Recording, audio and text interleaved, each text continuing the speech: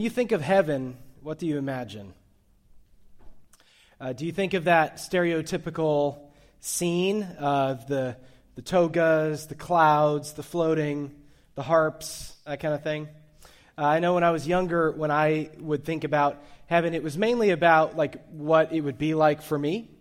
Like, how awesome is it going to be? That was basically what I was thinking. What would I be able to do there? I remember asking my parents, am I going to be able to fly in heaven? Like, sell me on this deal. Am I going to fly?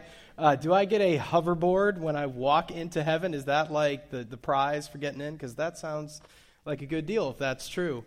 I think as we grow and mature and our understanding of God deepens, as the Holy Spirit transforms us, our understanding of heaven matures as well. As we look at Scripture, we see that eternal life is not heaven because of the awesome things we get to do there, though we will do some pretty awesome things there. That's not what makes it heaven. It's heaven because of who is there. That's what makes it heaven. That's what makes eternal life what it is. Yes, we will be reunited with lost loved ones. That will be a joy that's hard to imagine. But even more than that, just the mind-blowing reality of being in God's direct presence, experiencing His love, relationship with Him in a life free of pain and suffering and loss and death. Heaven is much more than a place where our personal preferences are just met all the time.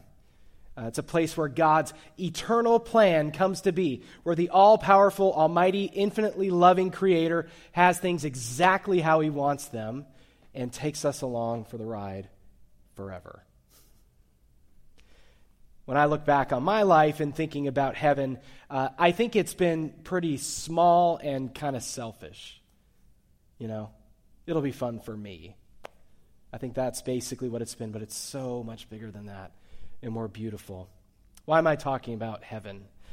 I'm talking about it because the prophets continually pointed forward to God's eternal plans. They foreshadowed and predicted the work of Christ on the cross and how God's ultimate plan would be accomplished through Jesus. And knowing God's eternal plans radically changes our lives now. How we view ourselves, how we view God, how we prioritize our life. Zephaniah, the prophet, gives us a glimpse of God's eternal plans for those who know Him. But we've got to understand a little bit about Zephaniah's world to see clearly the vision that he was putting in front of us. So if you brought your Bible with you, turn to Zephaniah. I'm going to put here on the screen where you can find it. It's really close to the end of the Old Testament, right after Habakkuk, before Haggai. Zephaniah. We're going to have it on the screens as well. If you're visiting with us and you don't own a Bible, we'd love for you to take one of those Bibles on the table home with you. That would be our gift to you. I want to say something briefly about the role of the prophets. We've touched on this throughout the series, but prophets like Zephaniah, Jonah, Nahum, Habakkuk, Elijah, they were religious leaders in their day, but they were not really kind of formalized leaders. They didn't have like an official role with the government. They weren't part of the official kind of temple, priestly operation. They were a little bit outside of that.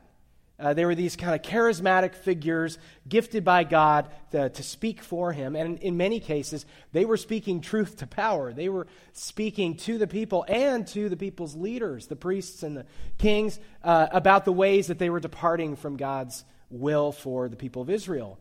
Because there really was this whole power apparatus that the prophets were not a part of. You had the kings of Israel, the political power, the nobles around them. You had the priests at the temple that oftentimes kind of cozied up with the kings. And the prophets were not really in those circles. In fact, a lot of kings were quite annoyed by the prophets and what they were doing. And so the prophets were speaking about the future, yes, but often they were speaking about the present as well and calling people to repentance and back to a relationship with the Lord. And it's during the reign of the last few kings of Israel that Zephaniah lived and ministered. It was a time of fear and uncertainty. They were facing an impending invasion by the Babylonians, and there was a lot happening. And so I want to jump into it with you. We're just going to read the first verse here, Zephaniah 1:1. It says this: "The word of the Lord that came to Zephaniah, son of Cushi, the son of Gedaliah, son of Amariah, the son of Hezekiah, during the reign of Josiah, son of Ammon, king of Judah." Highlight during the reign of Josiah if you're taking notes. If we're going to understand Zeph's message, don't care if I call him Zeph. I just feel like his mom probably called him Zeph. So last service, I accidentally called him Jephaniah. So I'm sorry if I mess it up. Zephaniah. Okay, so to understand his message, we have to understand the political situation, what was going on. And when the book starts out and lists all these names, they're not there to bore us. They're there for a reason. Because the writer wanted us to know the exact political and cultural moment that what Zephaniah was saying was happening during. Okay, so I want to give you just a quick overview. These are the last kind of three major kings of Judah, which was the southern kingdom of Israel. And you'll get a sense of what's going on in the culture. So first you had Hezekiah. He's living in the kind of 700s BC. He's this great king of Israel. He came to the throne at 25. And he was so faithful to the Lord. Scripture describes there was nobody like him before or after in terms of the kings of Israel. Many kings prior to him had abandoned the Lord and was worshiping idols, and Hezekiah really made an effort to return the people of Israel to faithfulness in God.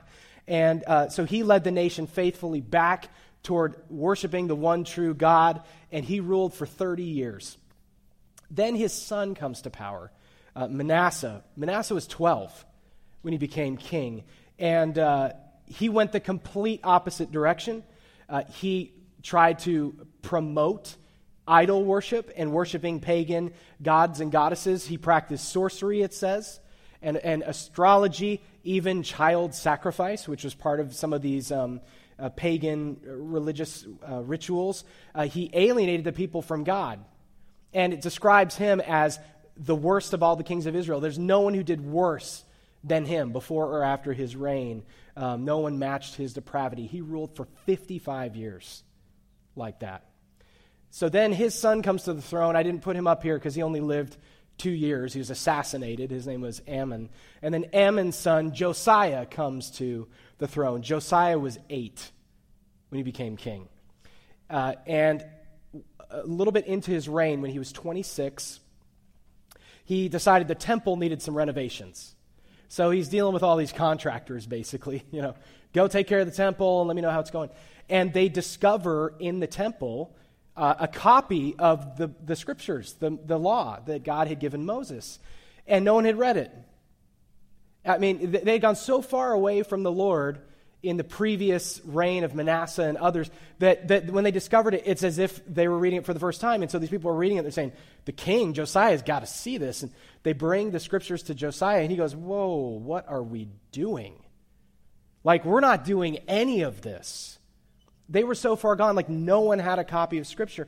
Josiah recovers this and leads these great reforms like his great-grandfather Hezekiah to lead Israel back to a place of faithfulness. And it's during the reign of Josiah that Zephaniah was alive and ministering in Israel. And so he was a part of this era, this time of pendulum swinging between faithfulness and faithlessness in Israel, when Hezekiah and Josiah are trying desperately to lead the people of Israel back toward a relationship with God. And they're trying kind of political solutions to this. We're going to kind of make it a rule in Israel. I'm the king. I can say you have to do this.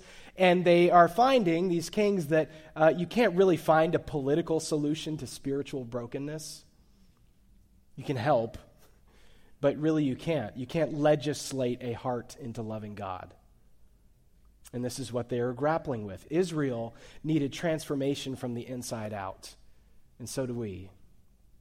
The end game for the people of Israel in Zephaniah's time is the same end game for us. God's message to them is his message for us. It's the same story. And so I want to keep going and learn what that message is. Verse 4, Zephaniah 1:4. God says this, I will stretch out my hand against Judah and against all who live in Jerusalem. I will destroy every remnant of Baal worship in this place, the very names of the idolatrous priests, those who bow down on the roofs to worship the starry host, those who bow down and swear by the Lord, and who also swear by Molech, those who turn back from following the Lord and neither seek the Lord nor inquire of him. If you're taking notes, I want you to circle 3 things we just read. Baal, starry host, that's in verse 5, and Molech, that's also in verse 5.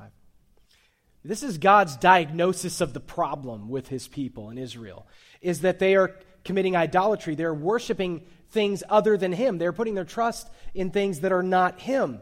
And he listed a few examples. Baal was a very famous god that was worshipped by the surrounding nations of Israel. He's the weather god. He was kind of like an ancient Near Eastern Zeus. He often had a lightning bolt in his hand in the statues that we find of Baal. And so he was a weather god, and it was an agricultural society. So instead of trusting in God for provision, we're going to invoke the weather god. So hopefully we'll have rain and crops. So people were worshiping him instead of God.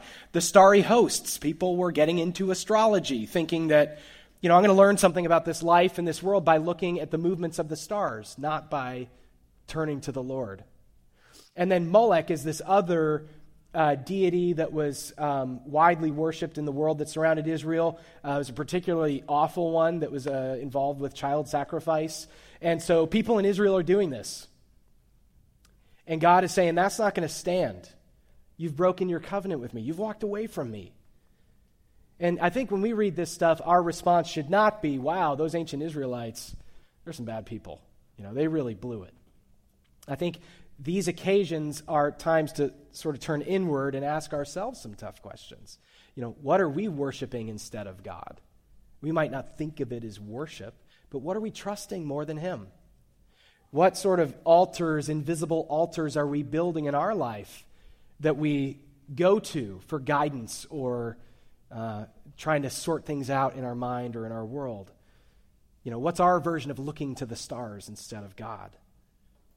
Mercifully, even though God is a just God and he's angry over all of this, he still loves his people. He still loves us when we turn away from him. And so he's always wanting to draw us home. Skip, if you're reading, to chapter 2, verse 3. This verse really kind of sums up some of what's said in the middle part of the book here. Zephaniah 2:3. God says this, "Seek the Lord, all you humble of the land, you who do what he commands. Seek righteousness, seek humility. Perhaps you will be sheltered on the day of the Lord's anger." Circle, if you're taking notes, the 3 instances of the word seek in that one verse. God is always inviting us back, no matter how far we've gone. Seek him, he says. Seek righteousness. That means seek a right relationship with him. No matter how long you've been away or how far you think you've wandered, seek him. Seek righteousness. Seek humility. Understand that he's God and you're not, and you need him. God is always waiting for us to come home. He's postured to show grace if we do. That's what this is saying. So let's skip to chapter 3. We're going to read a few verses here in which God contrasts himself with the leaders of Jerusalem who have gone the other direction. And in these few verses, the city of Jerusalem is personified. So it refers to Jerusalem as a she. It says, "Woe to the city of oppressors, rebellious and defiled. She obeys no one. She accepts no correction. She does not trust in the Lord. She does not draw near to her God. Her officials within her are roaring lions. Her rulers are evening wolves who leave nothing for the morning. Her prophets are unprincipled. They're treacherous people. Her priests profane the sanctuary and do violence to the law. The Lord within her is righteous. He does no wrong." Highlight that. He does no wrong. "Morning by morning he dispenses his justice, and every new day he does not fail, yet the unrighteous know no shame." So he's painting a picture of Jerusalem and how far it's gone. Their leaders have abandoned God. In fact, God is describing them as sort of predators. They're like lions. They're like these wolves. They lead people astray. The priests themselves have profaned the temple by allowing worship of these other gods in this space that's supposed to be sacred just for the Lord. These leaders of the city can't be trusted, God is saying. Our time, I think, today is not that different from Zephaniah's in some ways. Our culture, our national leaders, our prominent thinkers, our famous entertainers, all of it, we're all in a state of upheaval about what truth is, what matters. If people of faith should sort of go with the flow of some of these changes or really confront these changes, and if so, what does it look like to confront in a Christ-like way? We see political pendulums swinging back and forth. We see religious leaders arguing with each other about whether policy can lead to spiritual revival. And it sometimes, I think, feels like we're stuck between sort of God's priorities and the world's priorities that we're in. And there's a lot of noise and a lot of uncertainty. And so we've got to cut through that noise and know what God's eternal plan is. Because if we know what God's eternal plan is, it gives us clarity and hope and assurance in the present. Because God does no wrong. That's what Zephaniah just said. He is trustworthy. And so what his plan is for the future really matters for us to know. It was the plan for the future in Zephaniah's time and in our time. So I want to read a little bit about what that is. Skip down to verse 9, Zephaniah 3:9. God says this. Then I will purify the lips of the peoples, that all of them may call on the name of the Lord and serve him shoulder to shoulder. From beyond the rivers of Cush, my worshipers, my scattered people, will bring me offerings. On that day, you, Jerusalem, will not be put to shame for all the wrongs you've done to me, because I will remove from you your arrogant boasters. Never again will you be haughty on my holy hill, but I will leave within you the meek and the humble. And then highlight this sentence: the remnant of Israel will trust in the name of the Lord. The remnant of Israel will trust in the name of the Lord. God is saying he's going to put everything right eventually. He's going to purify his people so that they worship him. And they're going to one day serve him shoulder to shoulder. What a beautiful image that is. The arrogant will be gone. Those leading his people astray will be gone. The humble will remain. Those who've acknowledged that God is God. And despite the cultural and social, political, religious upheaval of then, Zephaniah's time, and now, despite all of that, there will be a remnant who trusts in the Lord. And this idea of remnant is so important. Really big idea in the Old Testament. It's also picked up in the New Testament. Paul, the Apostle Paul in the first century, he was from a Jewish background, and he was processing and wrestling with the idea that, a lot of Jewish people rejected Jesus, the Jewish Messiah. So what does that mean? A lot of people had questions about this. And he wrote about this in Romans 11. You don't have to turn there, but I want to read just a few verses. Paul said this: I ask then, did God reject his people? By no means. I am an Israelite myself, a descendant of Abraham from the tribe of Benjamin. God did not reject his people, whom he foreknew. At the present time, there is a remnant chosen by grace. And if by grace, then it cannot be based on works. If it were, grace would no longer be grace. There's a remnant, Paul said.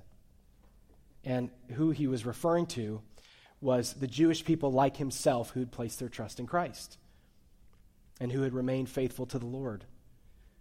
They were this long-promised remnant. I want to give a definition of remnant. I think we probably all have a sense of it. But remnant, the biblical words used, indicate a small remainder that continues to exist. A small remainder that continues to exist. And Paul was saying, there is a small remainder in my day of Israel that still exists and has placed their faith in the Lord and has remained faithful. And they've been saved by grace through Jesus. They're the faithful remnant, not because of their hard work, not because they're highly moral, As Paul said, they're a faithful remnant because of God's grace. And this new thing that Jesus created, the church, would be this wonderful hybrid of Gentiles, non-Jews who never knew God, and the faithful remnant of Jews. So these two groups with little in common would be spiritually joined in the body of Christ, the church.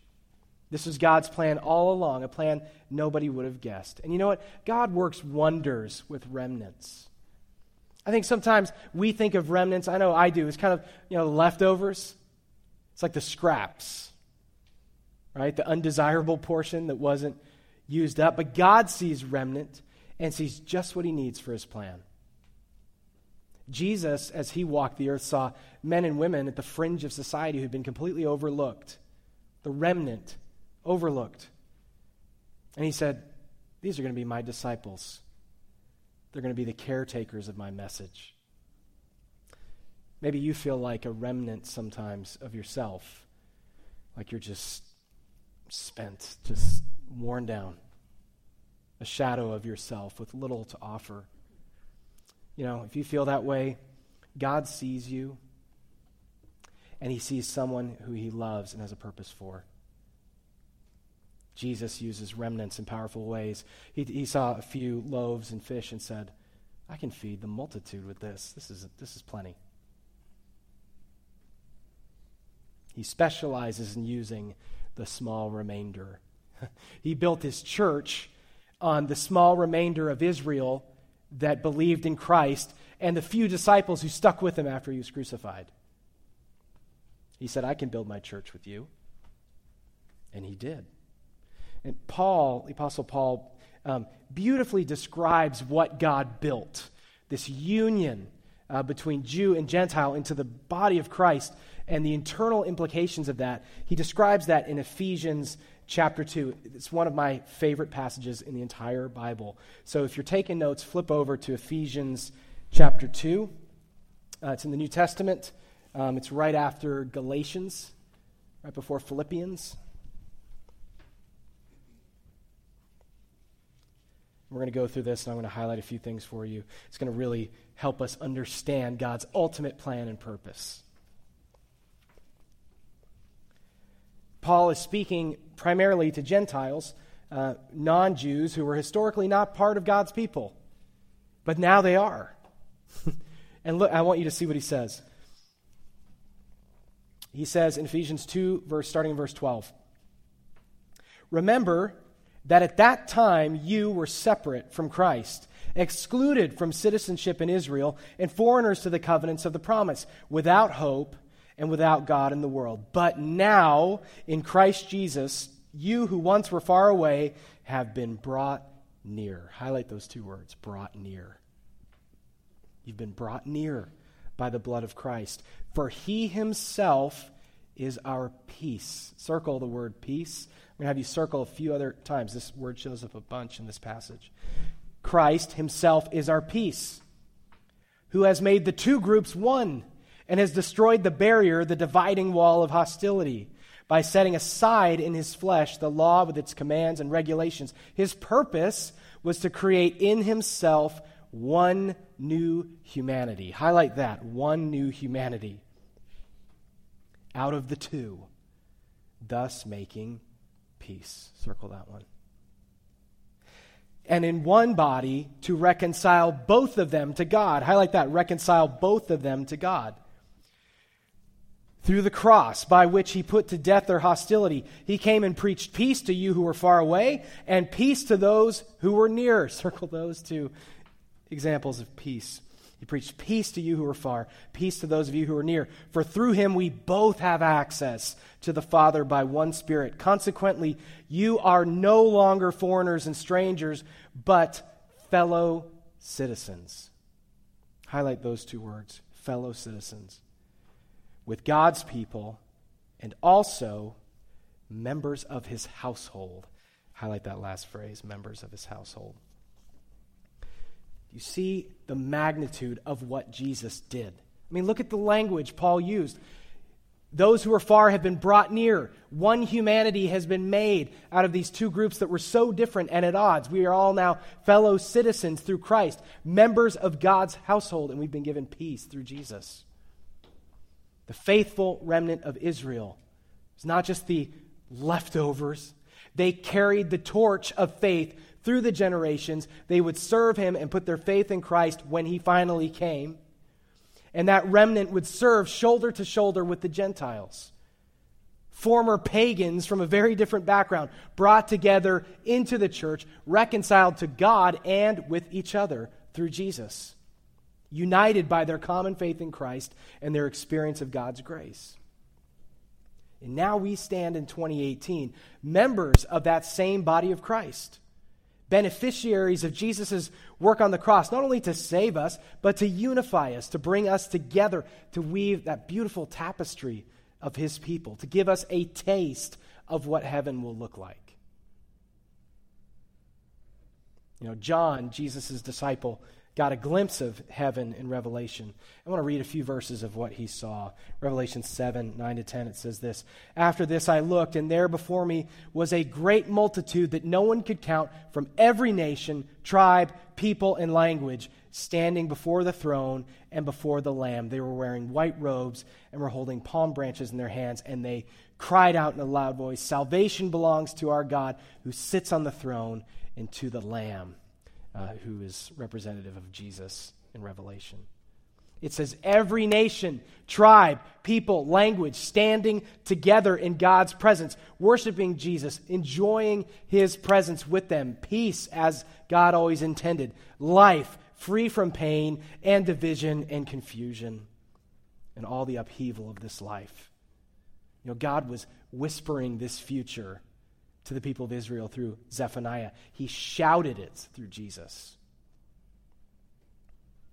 And we will stand and worship God in heaven with each other one day and experience life with all of the faithful throughout the generations. The people in North Korea right now, Christians languishing in prison because of their faith, we will worship alongside of them. We will know them. The first century martyrs who gave their life for their faith, who died to, for example, pass on the scriptures to us. We will worship alongside of them, live life alongside of them. We will sing songs with the children in Honduras who are being reached for Christ through the work of Hope for Honduras. They'll be there. People in Austria right now who are being drawn to the Lord through the work of the missionaries that we support there, Nate and Bethany Johnson, they will be there. We will stand shoulder to shoulder with Christians who right now live in India, a country where 99% of the population does not believe what they believe. And they endure all kinds of frustration and sometimes persecution. They will be there. And we'll live life with them. The World Vision kids that we sponsor who encounter Christ, whose pictures maybe are on your fridge. I know we have a couple at home that we sponsor. They'll be there.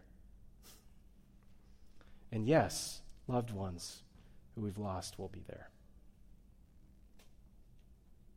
And we'll be there not because we deserve it, not because we've earned it, but by God's grace. That's why we'll be there. In spite of humanity's continuous attempts to walk away from the Lord, turning away from God, he still loves us. He still loves us. That never changes. He made us for himself, and he made a way for us to arrive at that future, eternal life with him and each other, heaven, if you want to use that word. And the way to get there is Jesus, faith in him, salvation in him. By his grace. That's the way. I was texting with someone this week from Real Hope talking about some of these things, and she wrote something I thought was so insightful, so I'm just going to read it. She wrote, God's story is about the great lengths God has gone to in order to reconcile his chosen people to him by sacrificing his only son. Jesus is the ultimate invitation, the biggest open door, the most unconditional welcome ever offered. Amen. going to close with something that C.S. Lewis wrote.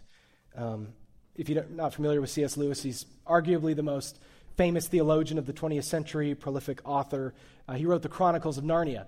And at the end of the Chronicles of Narnia, which was a fictional story, but based on lots of biblical truth, and there's all kinds of Christ figures in the stories. At the end of the Chronicles of Narnia, he gets to a passage that describes how heaven must feel.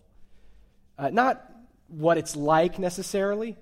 We're not really sure exactly what it's going to be like, but I think we have a sense of how it will feel.